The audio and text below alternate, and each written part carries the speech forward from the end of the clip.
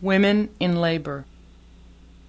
Women who lie alone at midnight because there is no one else to lie to. Women who lie alone at midnight, at noon in the laundromat, destroying their own socks. Women who lie alone at midnight, Hans Brinker or the Silver Skates. Women who lie alone at midnight as the first furl of starlight pearls the moon with nacre.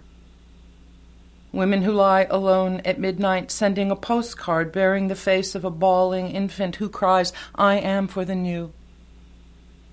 Women who lie alone at midnight reciting the names of shoes. Women who lie alone at midnight spurting unjustified tears, the kind that run sideways, never reaching the mouth, the kind you cannot swallow. Women who lie alone at midnight singing, "Breast away the burden of my tender," and afterwards burp. Women who lie alone at midnight, obeying the laws of physics.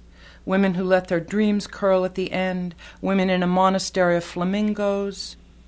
Women who die alone at midnight, contributing to the end, to lost time, to the rain and flies, seeing the bird they saw trapped in the airport, surviving by the water fountain. What's more, try it sometime. It works.